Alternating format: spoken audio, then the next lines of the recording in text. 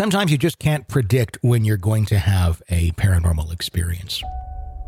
You can sometimes set up the situation, be in a haunted place, work with objects that are designed to communicate with the other side, but you can never 100% guarantee that you're going to get results. In fact, many times when people are really trying, it's the times when things work out the least.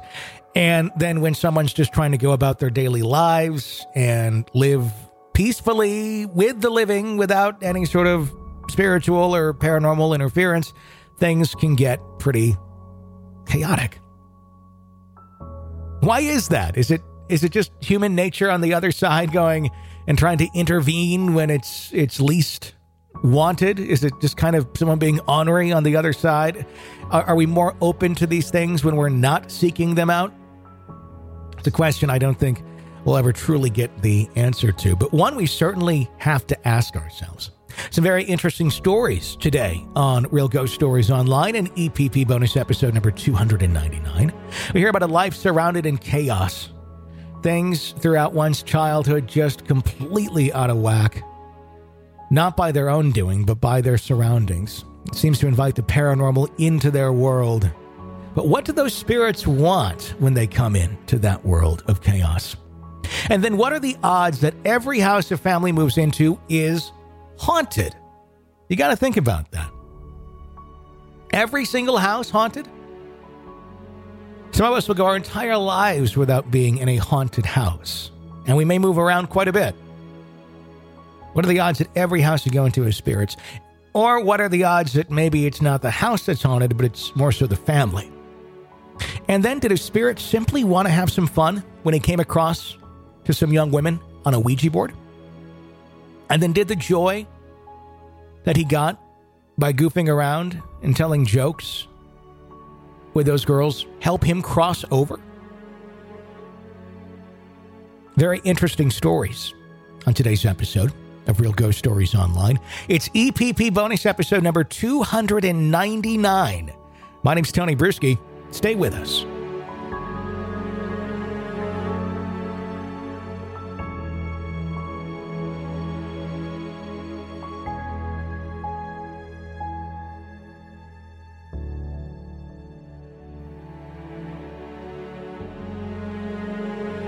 Sometimes when your life is chaotic, you're surrounded by trauma, a lot of negativity, a lot of bad decisions, not even decisions that have been made by you, but those around you.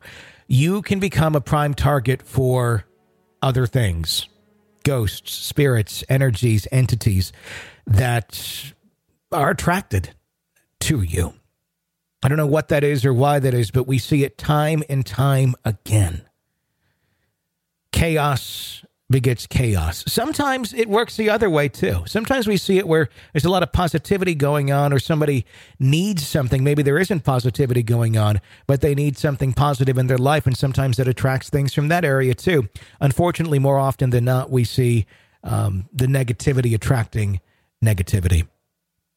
In our next story, we hear about someone who had a very chaotic childhood, parents making horrible decisions, and throughout their life and into adulthood, they've been followed by something from the other side. Good, bad, indifferent?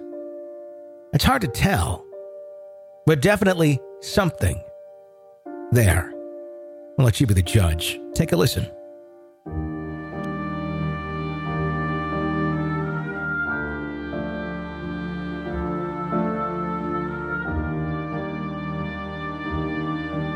I don't think I'm psychic, but I'm more sensitive to the paranormal than any of the members of my family or friends.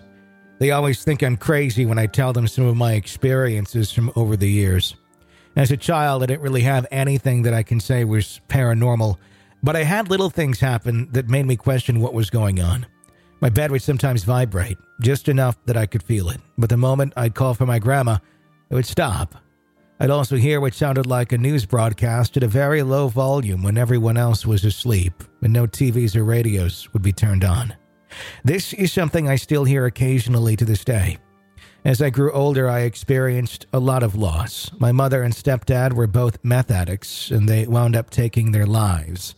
My mother in 1996, just before I turned 12, and my stepdad in 2000 when I was a sophomore in high school.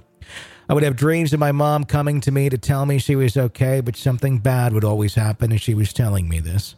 Sometimes she would mock me, not something she would ever do when she was at her worst with a drug addiction.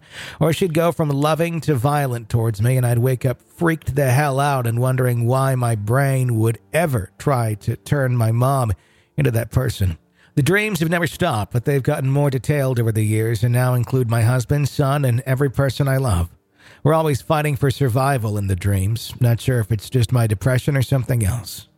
On to the more obvious paranormal stuff. My grandparents raised my older brother and I off and on before my mom passed, and after she passed, we moved in full-time with them. They were the best, and we were lucky to have their stability in our chaotic lives growing up. I married my husband in 2004, and we had our son in 2006. My grandma would babysit our son while I was working, and my husband was going to school. In March of 2008, she had a massive heart attack while babysitting him. She had surgery and was in CCU for 3 days, but her heart just had too much damage, so she wound up passing. About a week later, I had just put my son down for a nap. He was 2 at the time. He'd been in my bed alone for about 20 minutes when suddenly I heard him just talking away happily. I walked in and saw him sitting up and smiling at the corner of the room. I asked who he was talking to, and he said, "I was talking to Nanny," which is what I called my grandma. I believe she came back to make sure he was okay because he witnessed her heart attack and the paramedics working on her, and he was so scared that day. Fast forward several years and several other small occurrences. We moved from my home state of Arkansas to North Carolina at the very end of 2013. We bought our very first home, and I was so happy because it's a brand new home in a brand new subdivision. There was nothing here but thick trees before this was built.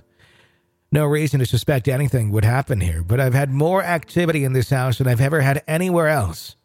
I should also mention I'm also the only one that ever hears or sees this stuff, so my husband doesn't believe me. My son does because his buddy stayed the night and had his foot lightly grabbed, and the kid's not a liar. So I've been here at some of the things that have happened in this house. Somebody said, "Should we tell her?" right next to me while I was lying in bed playing on my phone. I also see shadow figures and orbs with my bare eyes all the time. My animals see them too, so I know it's not just my eyes going bad. I hear voices talking at a low volume at night when all the lights and TVs are off, but I can never make out what they're saying. The scariest one of all was when I was taking care of my father-in-law as he was on his deathbed. He did die in the house last year.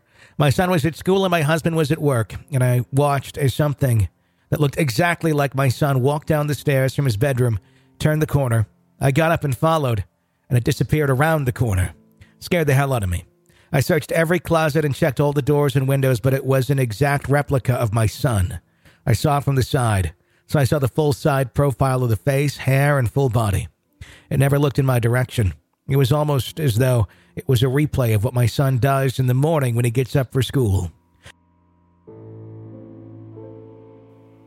And that is where we're going to pause things. EPP bonus episode number 299. If you are an EPP, you can, of course, listen to the whole thing at ghostpodcast.com or patreon.com/realghoststories. In the rest of our episode, we'll find out what happens with the rest of this story. Also, what are the odds that every house a family moves into is haunted at some point? You got to wonder, is it the family? And also, did a spirit simply want to have some fun when he came across a Ouija board to some young women? And did the joy that the living brought this spirit help him move on? Good stories to hear the full thing and have access to all 299 bonus episodes in their entirety. Binge away on this stuff. It's only $5 a month to become an extra podcast person, an EPP. You get all that. You get our ebook, our audiobook, both Amazon bestsellers. You also get advanced episodes of the show weeks before they go public, and those are ad-free. So check it out. Keep us on the air. That's how we support this thing. Sign up at ghostpodcast.com to get it all, or if you prefer Patreon, the Patreon app, patreon.com/realghoststories. Until next time, for Real Ghost Stories Online, I'm Tony Bruschi. I hope you can find support for our show.